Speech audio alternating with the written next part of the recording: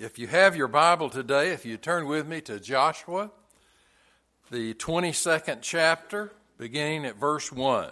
Joshua 22, beginning at verse 1. The title of my message today is Finding Your Own Home.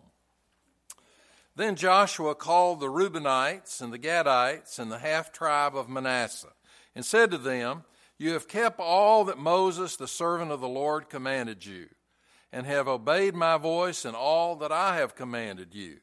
You have not let your brethren these many days up to this day, but have kept the charge of the commandment of the Lord your God.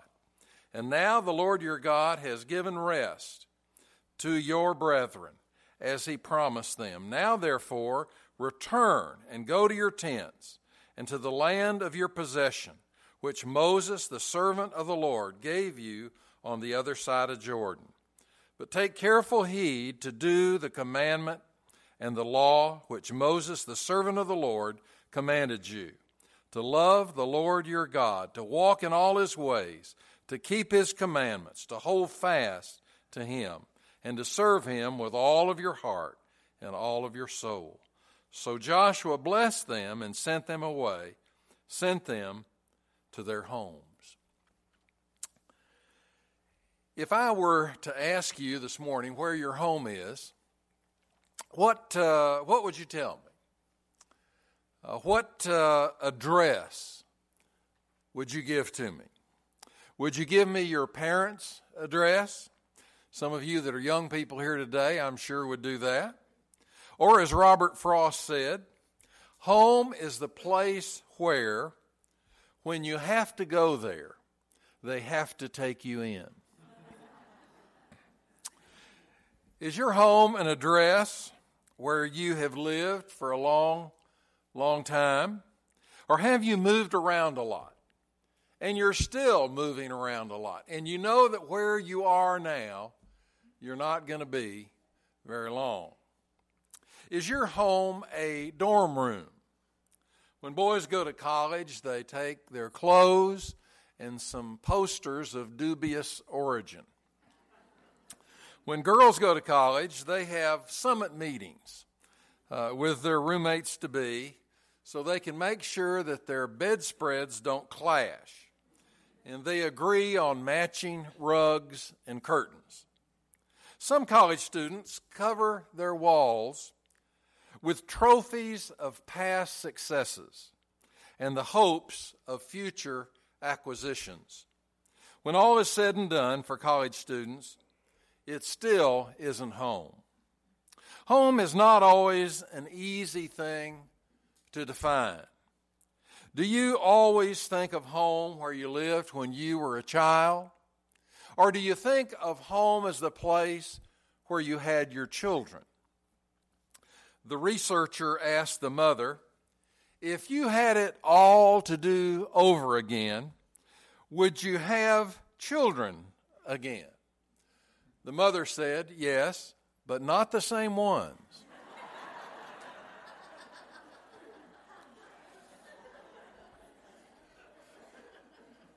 A cynic once observed that home is the place where a fella goes when he's tired of being nice to people. I was in a seminar years and years ago. They were trying to get all of the local pastors to be friends and know each other and fellowship together and all that. So they brought in a psychologist to lead the seminar. He wanted us to get to know each other, and so he asked us, there were about 15 of us, some questions. The first question was, where was your home when you were growing up? And so we all went around the room and told where our home was when we were growing up. And, of course, some of the guys had lived in that area, and so it kind of was a relational point in the group. We would answer that question. And then the next question was, how was your home heated? I didn't see what that had to do with anything, but some said gas heaters, some said floor furnace, some said a central system of sorts. The next question was, where was the center of emotional strength in your home? emotional warmth. Where was that? Was it a certain place at the house, maybe in front of the fireplace or in your room or in the kitchen? Or was it a person like your mother or your father or a grandparent or a beloved uncle or aunt? And finally, the last question was, how old were you when God became more than just a word for you? And of course, there was a lot of discussion about that. Then we all told where we lived at that current time. And we began to kind of talk, and some of the guys said, you know, there never was any warmth in any of the homes where I lived. And one of the fellows said, I don't know if I ever had a home. You know, the amazing thing might be if we went around the room today and asked some of those same questions, and we encouraged discussion among smaller groups in the larger group here, we would find that some people have had a hard time. That home was not a great, wonderful experience. It was not happy time. It was not let's all laugh together time. The Israelites spent a long time looking for a home. They were wanderers, those early Hebrews. They lived a hard, sometimes very bitter life. But they all agreed on one thing.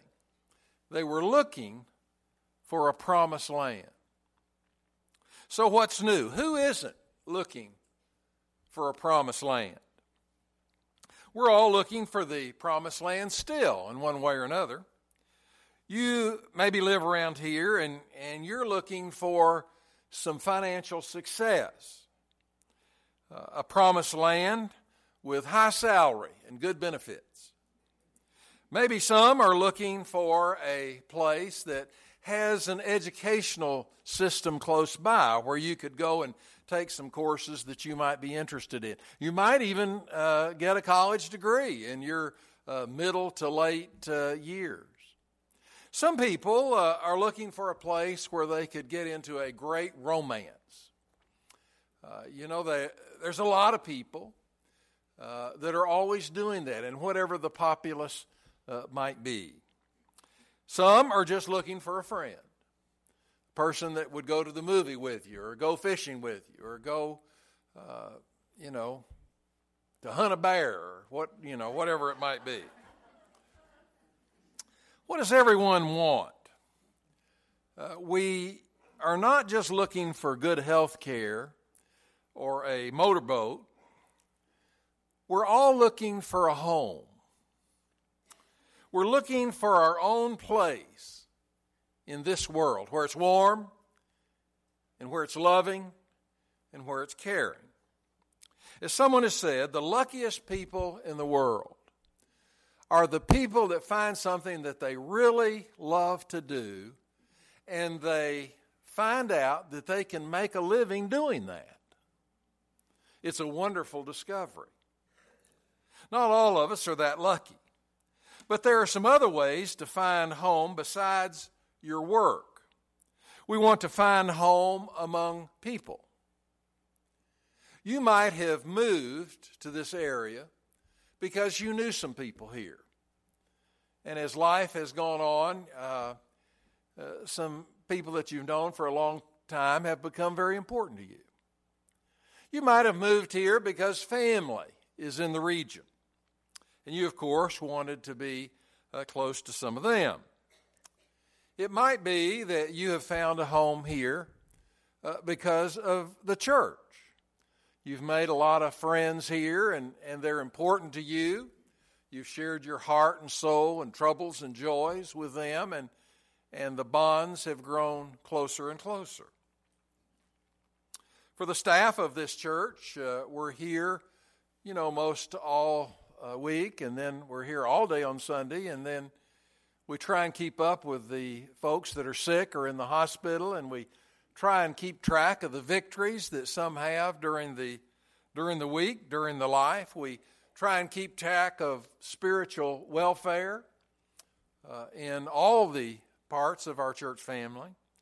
So this really is, in many ways, a home for some that are really active in the body of Christ here. Most of all, we want to be at home in our own skins. That is not always easy. In fact, sometimes that's the hardest thing. Sometimes when there's a lot of togetherness, it gets overwhelming for us. And we really want to get away from it. Sometimes when there's a lot of love and we don't feel loving for a day, a week, a month, we kind of want to move away from all that. Maybe the values of others in the group are not your values. And that's a source of conflict and strife. Maybe the best thing about the group setting, the family setting, the friend setting, is the security of knowing that someone is there for you. 1,000 speakers and writers have played with Thomas Wolfe's title, "You Can't Go Home Again." Some say, oh yeah, you can go home if you want to. You can go back home. It's all right. Others would say, no, you can't go back home. Everything's changed there. There's no way in the world you can go back home and be happy. Remember, home is not behind you. Sure, your past can live very vividly in your memory, but there is a present tense to home. In our text, in verse 4, the Lord not only gave the land to those to whom it had been promised, but the rest for them, and rest for us, the rest of redemption that's only found in the family of God. We live in an age of tension. I'm sure you've noticed that all the politicians are saying ugly things about each other.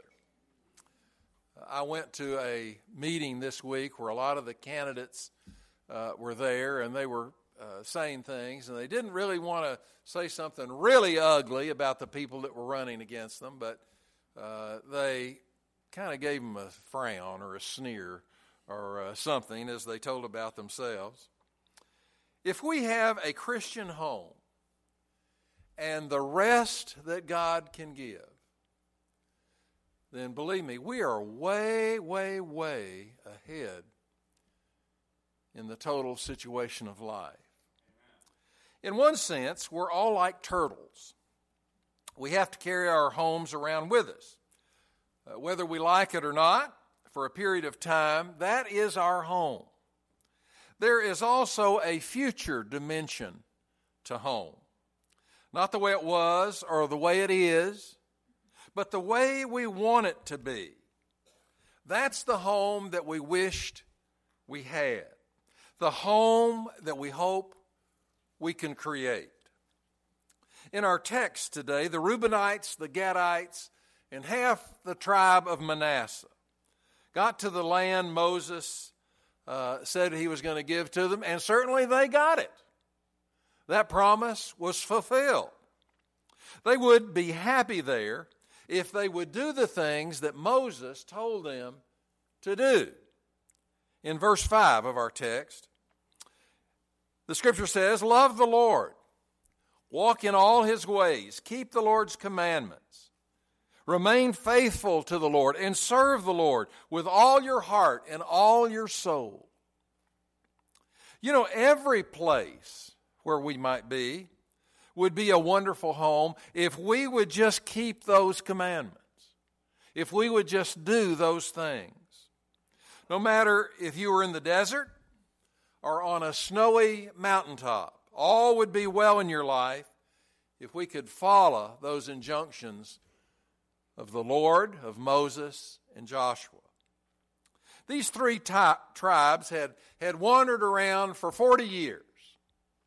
And then they had to fight these people that already lived in the land, and the Lord told them to kill them. And, of course, many of them were killed. Well, then they got a home. They got a place to call home. Suppose for a moment you could re-enter the home of your past, What would you change? Could you touch it and change it in a certain way? What would you get rid of?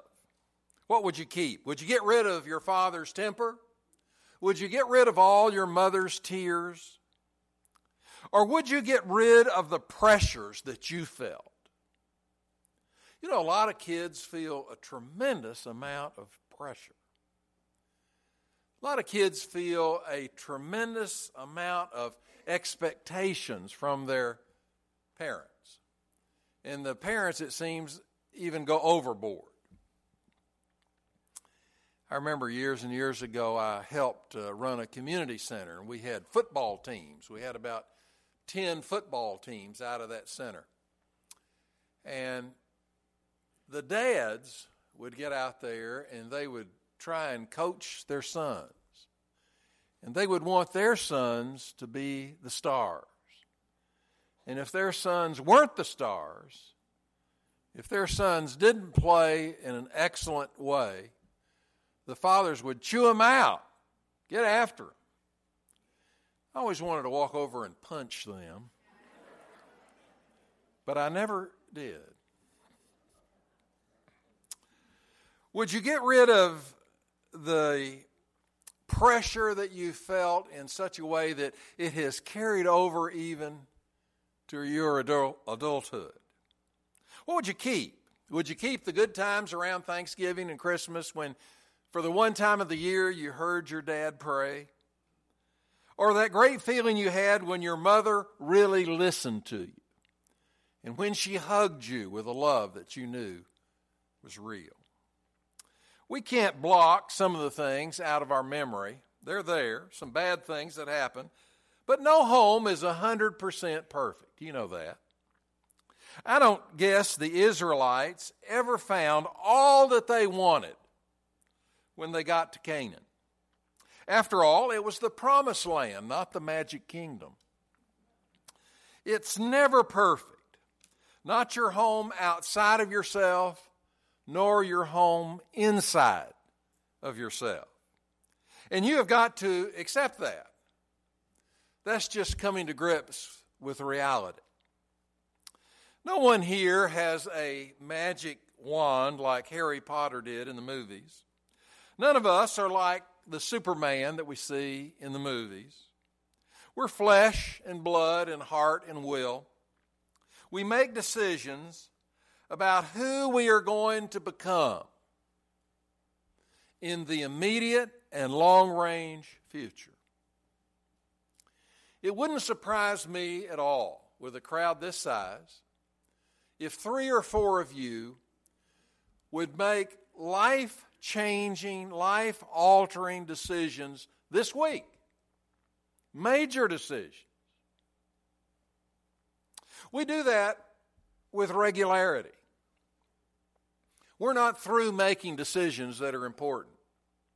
We're still making those day by day, week by week, month by month, year by year. I grew up getting swatted around by my dad. I remember clearly the first time I said no to him.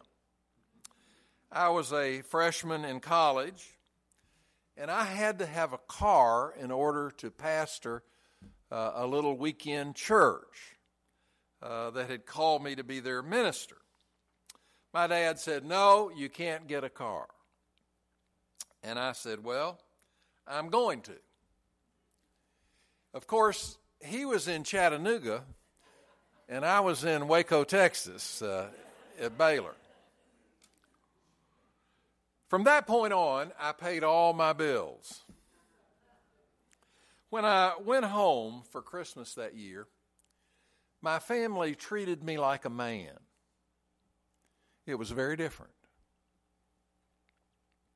When I look at the life of Jesus, I don't look at the life of an idealistic dreamer.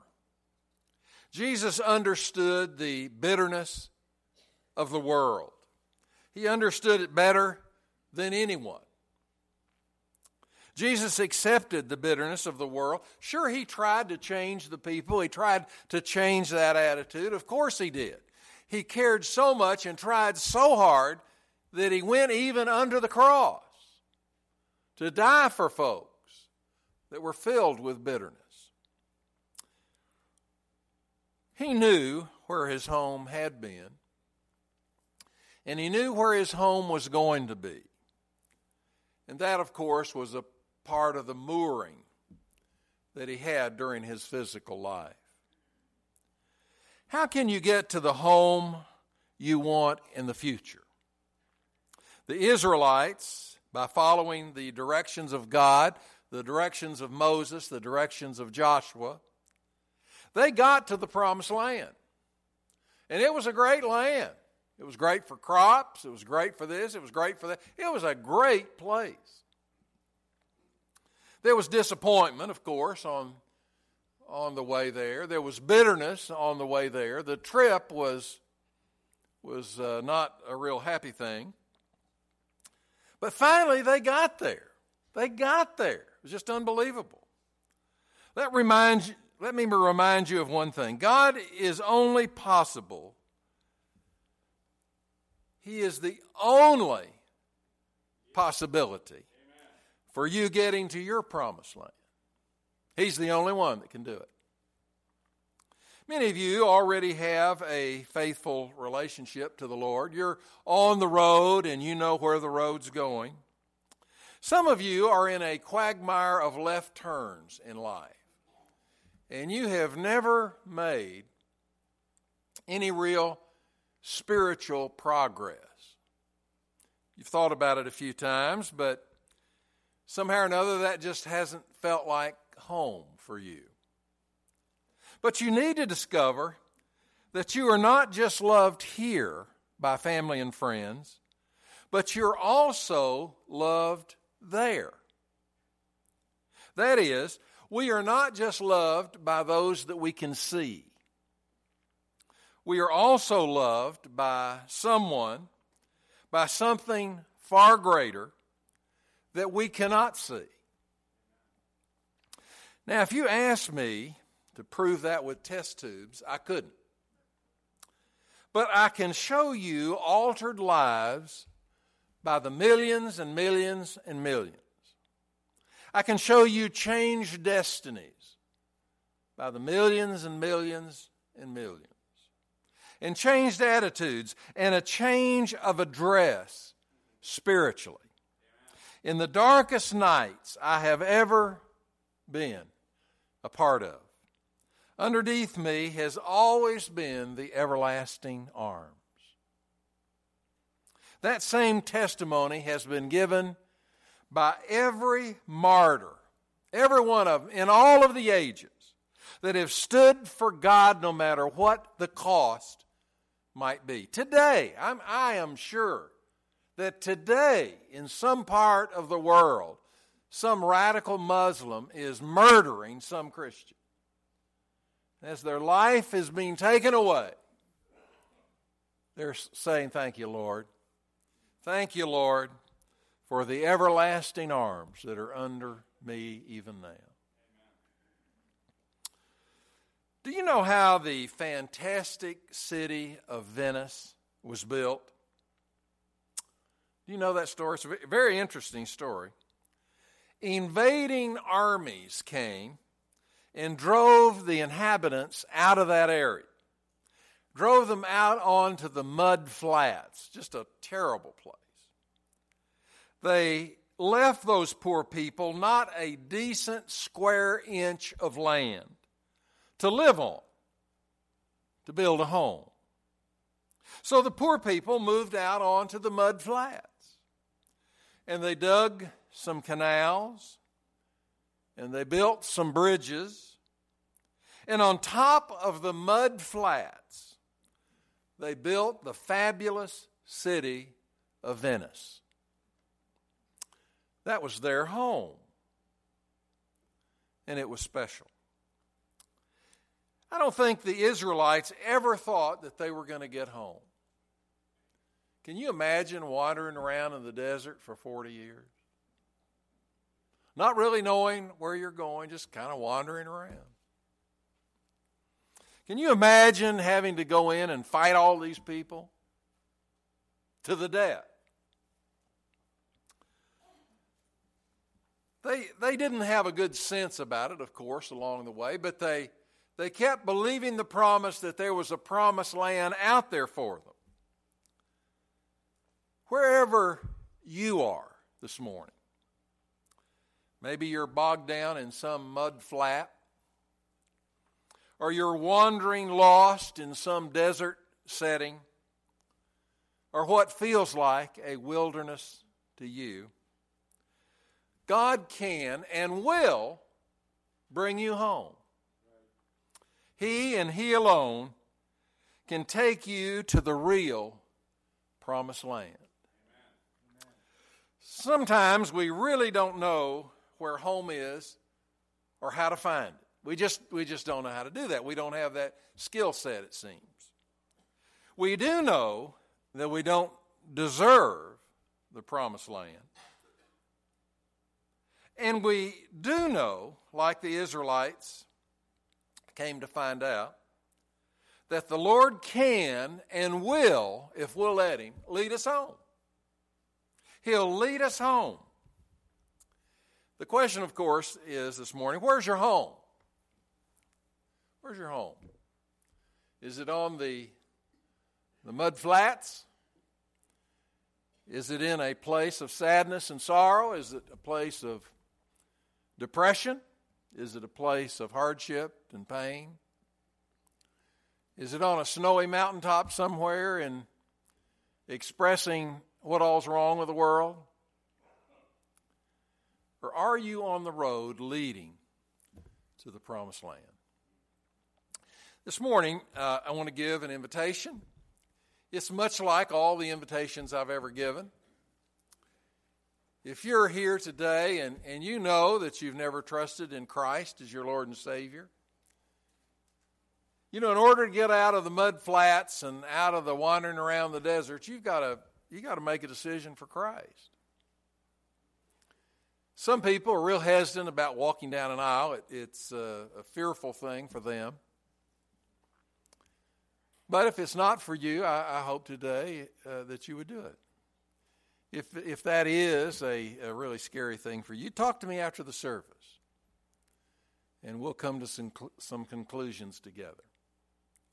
If you're here this morning and you've been a strong Christian for a long, long time, I hope that you'd come and join with us today and become a part of the ministering army of the Lord.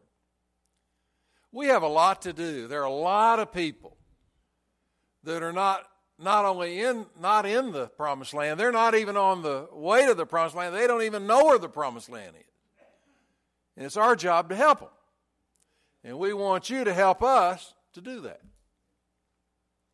So today, if the Lord would lead, you feel a tugging at your heart from the Holy Spirit, I pray that you would slip down to the front and take a stand for Christ. That would be wonderful. I'll be standing down here. I'll be waiting on you. Let's stand together as we sing.